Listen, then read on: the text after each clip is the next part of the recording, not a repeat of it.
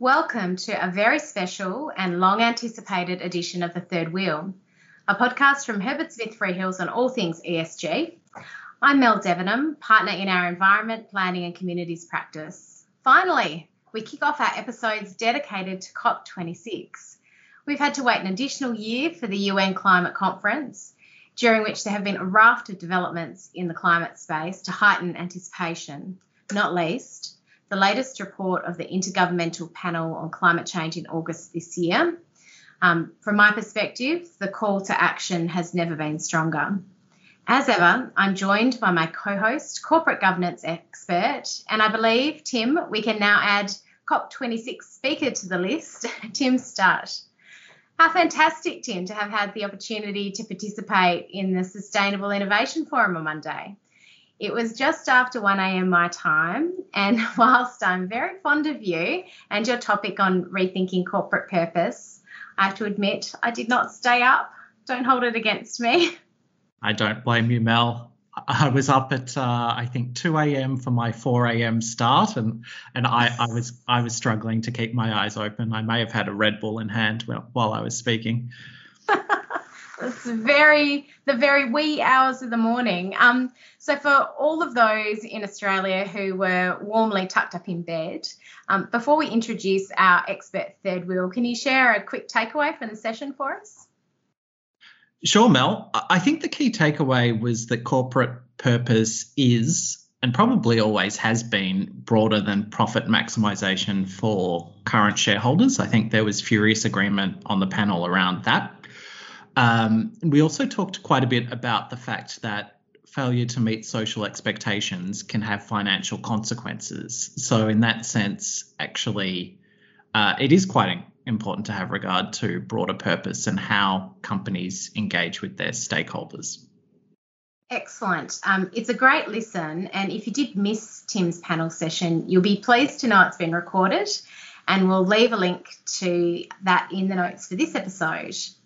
But without further ado, I must say I'm feeling really like the odd one out today, as we're joined by another Sustainable Innovation Forum speaker, Lewis McDonald, coming fresh from Glasgow. Welcome, Lewis. Hi, Melanie. Hi, Timothy. How you doing? Very well, and we're so pleased that you can join us.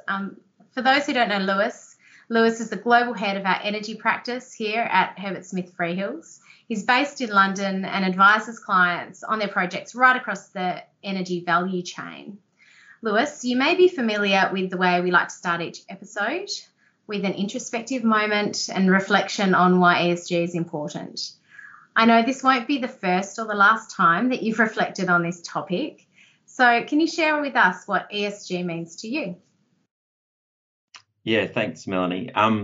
Look, it's really going to the core of the purpose of corporate activity. Just to recognise the impact that our activities have on the communities that we're a part of, on the environment, and on society more broadly. I've been working in the natural resources space for more than 20 years. I'm originally from Perth, myself, and it's where I started my career.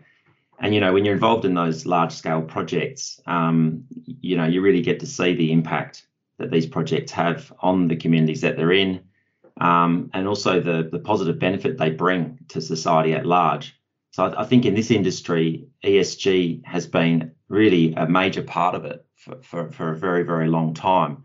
I think it's now really spreading beyond the natural resources industry into all aspects of corporate activity, and we've seen a real explosion, if you like, in the consciousness of ESG really over the last few years, so that now all companies in all industries are conscious of it, are thinking about it, and are talking about it in their boardrooms. So it's an interesting time, and it's a really important time for those engaged in this area, I think, as it becomes much more prevalent and much more a part of our daily practice. And Lewis, it's interesting that you mentioned the explosion in consciousness on ESG issues. I think those who probably have been most introspective in this space of later the big emitters. And that was the subject of the panel session that you participated in, deep carbonisation for the big emitters. Really keen to hear reflections from that session. No doubt our audience will be keen to learn about some of the efforts we're starting to see that might shift the dial. Yeah, thanks. It was quite it was an interesting session because I suppose I was there, as a lawyer in this area, but the panel, you'll see if you watch the panel, I was sort of put on the spot as some kind of representative of big oil, which wasn't what I set out to do, but that's sort of where they put me. And I was alongside the CEO of the World Cement Association, the chairman of the World Gold Council, and a gentleman representing a biomass project, and then another consultant. So it's almost like a kind of Bond villain setup. It's quite interesting. But it was, each of the individuals on the panel was asked about, what they're doing to bring about the decarbonisation of their industries and where they're at. And, when you hear people from these different organisations speaking, you can see that they are deeply thinking about these areas and are taking steps. For example, the gentleman from the World Gold Council was talking about the fact that gold is a product that has been recycled for a very long time, that it's a product where there's no waste. If you think about it, it's got to be true. And then was saying that when you think about gold mining, it's really all about the emissions from the power that's generated in the process of mining and refining, and how it's that part of it that needs to be focused on. Decarbonisation, which is what we see around the world when we look at mining operations and the efforts that are being taken to greenify or to clean up those operations. It's really a lot about the power that's used. In my sort of contributions, if you like, I was trying to highlight the efforts that are being made by the oil and gas companies in this space. The visions they've set towards 2050 around net zero, and the activities that they're pursuing to try to get there. And I don't know how widely known all of these efforts are, but I mean, I'm interacting with the oil and gas companies on a daily basis. And I know that ESG and climate change more particularly are the key issues discussed in the boardroom. They really are. They go to the existence now of these companies. And to have those net zero ambitions over time, that they know that they need to take steps and they need to demonstrate their progress towards those visions. The visions are meaningless if they're just thrown out into the future and they're things that are for tomorrow. They're only meaningful if they affect what you do today, and if they lead to some sort of interim targets being set as well. So I was pretty keen to highlight that because I know it's happening, because I know the sort of projects that we get engaged in, the renewables projects for the major oil and gas companies, but also probably more importantly, the projects to develop the new technologies. I think hydrogen in particular is a really important technology where we need to see a lot more action. And, we're hearing a lot now about hydrogen at this conference and, of course, more generally.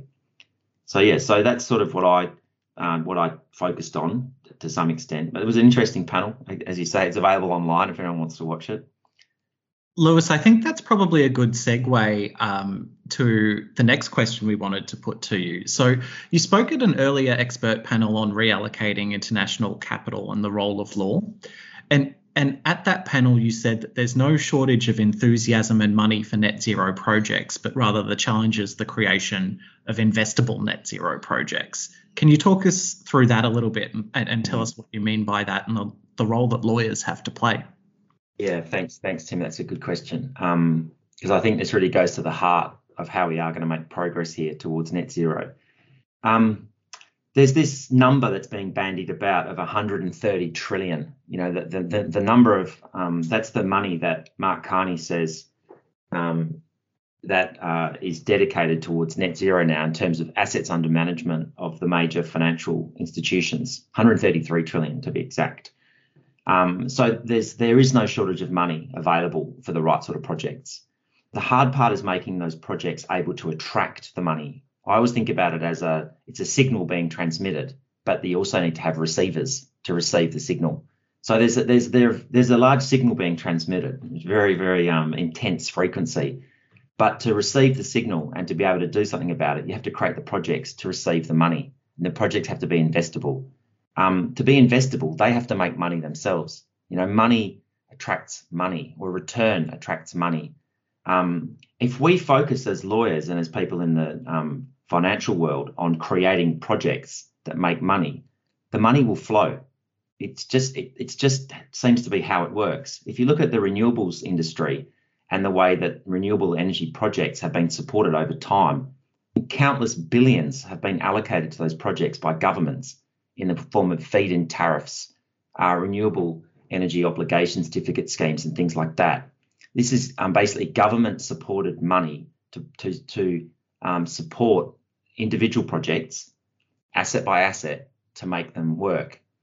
And that's worked spectacularly well. The scale has been achieved. Practice has been undertaken such that the costs have just fallen off a cliff. So now the issue with renewables is how to build them fast enough. Getting planning permissions and things like that. It's moved on. You don't need to talk about them at the conferences anymore so much.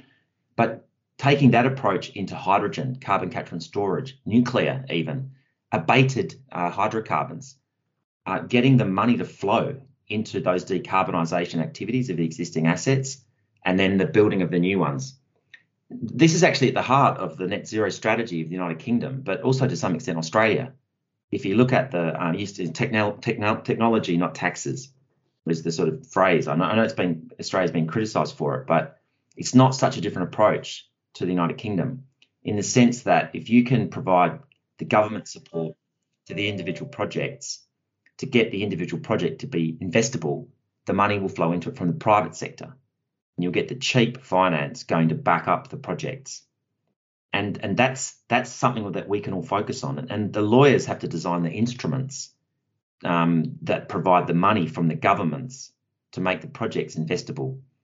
There's another discussion altogether, Tim, as to whether the private sector could actually work out how to do all this without governments. And this is something that I've started thinking about post COP26 as something maybe where we can just move on and move forwards. If you want to talk more about that, we can, but I'll give you the opportunity to segue out if you want to. It's a discussion that I've been drawn into once or twice, Lewis. Yeah. I think Tim, people are a bit frustrated by the fact that this is the 26th COP, and there was we were obviously not in the blue zone. We were in the other zone where the business side of things was being discussed. It's a very positive zone, very optimistic zone. I mean, you beamed in via the internet, but you probably picked up through your own panel that there is a buoyancy in the private sector now around all this. There is an optimism. I think we feel that every day, but in the blue zone, it doesn't feel like that. It feels like you're going over the same old ground again and again. And obviously the text that came out wasn't all that exciting in the end. And it was disappointing. And Alok Sharma, the climate change minister in the UK, got quite emotional actually as he was announcing it. And you start to think maybe there's more the private sector can do to move things forward without such a need to rely on government. So they're the reflections that I've started to have coming out of this, Tim and Mel. So. I think certainly that would be a neat way through a lot of this. The difficulty that we keep hitting our heads against is without strong policy and regulation, can you have the level of certainty you need to be able to invest from a private sector perspective? That's right, Tim. And also, how policy and regulation can actually cut across corporates trying to make progress. So there are those hardwired roadblocks which need to be dissolved to enable greater corporate action.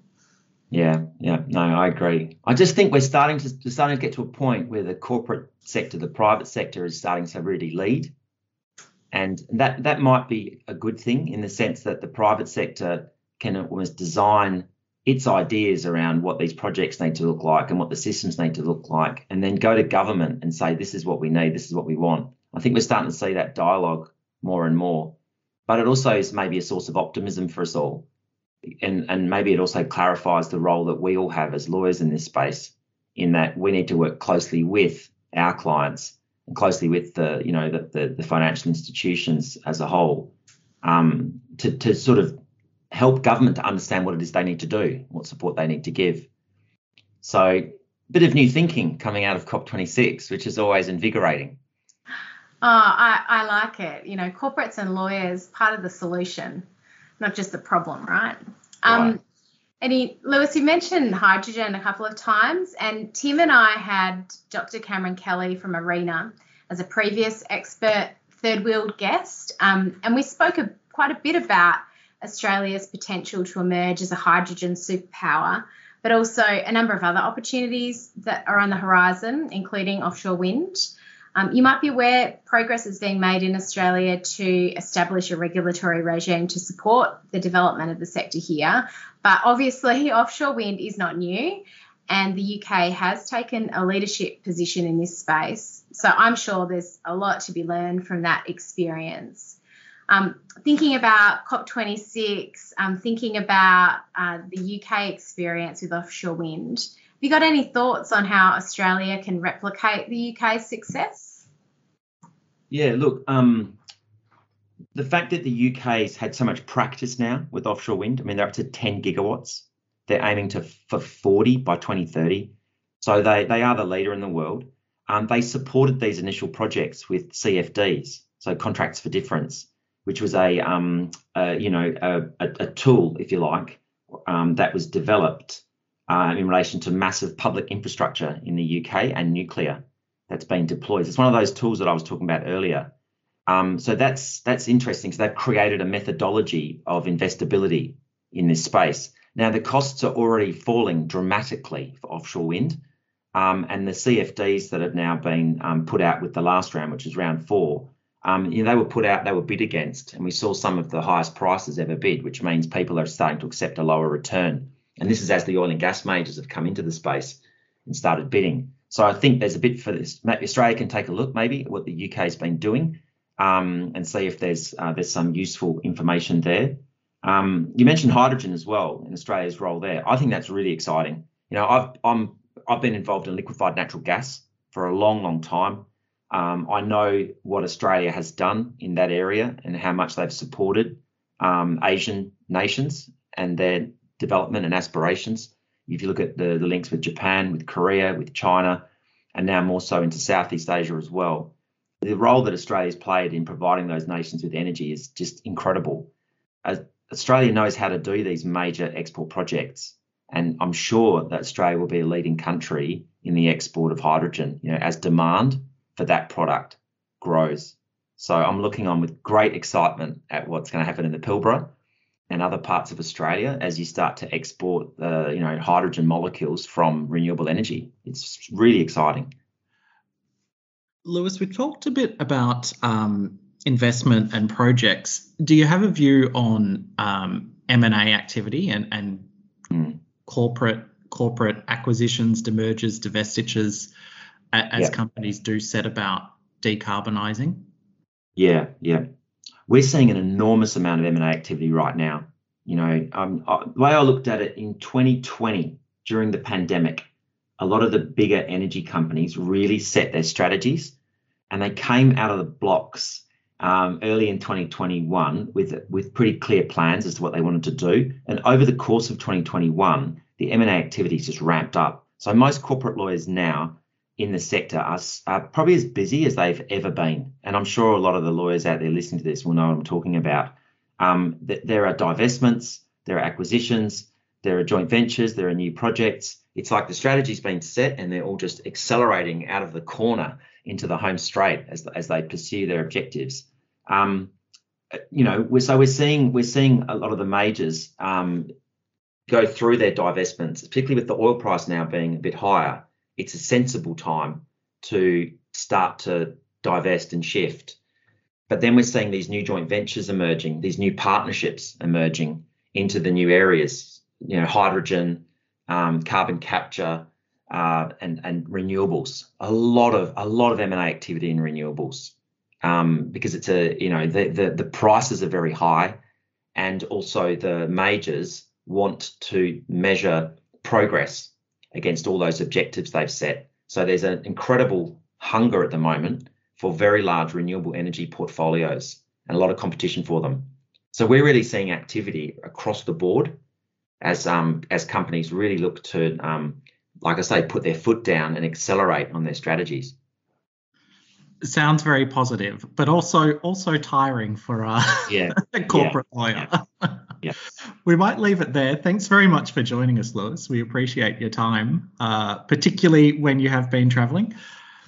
For those of you who tune into The Third Wheel regularly, you'll know that Mel and I like to close each episode with an interesting or quirky fact from the world of ESG. And I thought this one would be right up your alley, Lewis. For those of you who are amongst Lewis's almost 3,000 LinkedIn followers, you'll know that he's a keen musician and often shares his covers of popular songs, which I think you began as a way to help yourself and others get through lockdown in London. Yeah. Most recently, you might have also seen Lewis's own original song, Tell Lies and Do Nothing, which he composed almost entirely from slogans chanted by protesters and plastered throughout the city of Glasgow, trying to capture the mood on the street. But it seems Lewis is not the only one feeling COP-inspired. Midnight Oil has also released a new song just ahead of COP26. The song is called Rising Seas, and it's about frustration with climate change in action. Many of our listeners will be familiar with Midnight Oil's songs in the 80s about Aboriginal land rights, most notable amongst them Beds Are Burning, which was written after the band toured through remote Aboriginal communities in the outback, and they saw themselves firsthand the seriousness of the issues in health and living standards. Their new song was actually recorded a little while ago, 2 years ago, but released ahead of COP, and they recorded it as part of the Makarrata Project, which is a mini album that they made with First Nations collaborators, including a bunch which will be familiar to our Australian audience, such as Jessica Malboy, Dan Sultan, Troy Casadale, and Kev Carmody. And on that note, we'll bid you goodbye. Thanks for listening. In the spirit of reconciliation, Herbert Smith Freehills acknowledges the traditional custodians of country throughout Australia and their connections to land, sea and community. We pay our respect to their elders past and present and extend that respect to all Aboriginal and Torres Strait Islander peoples today.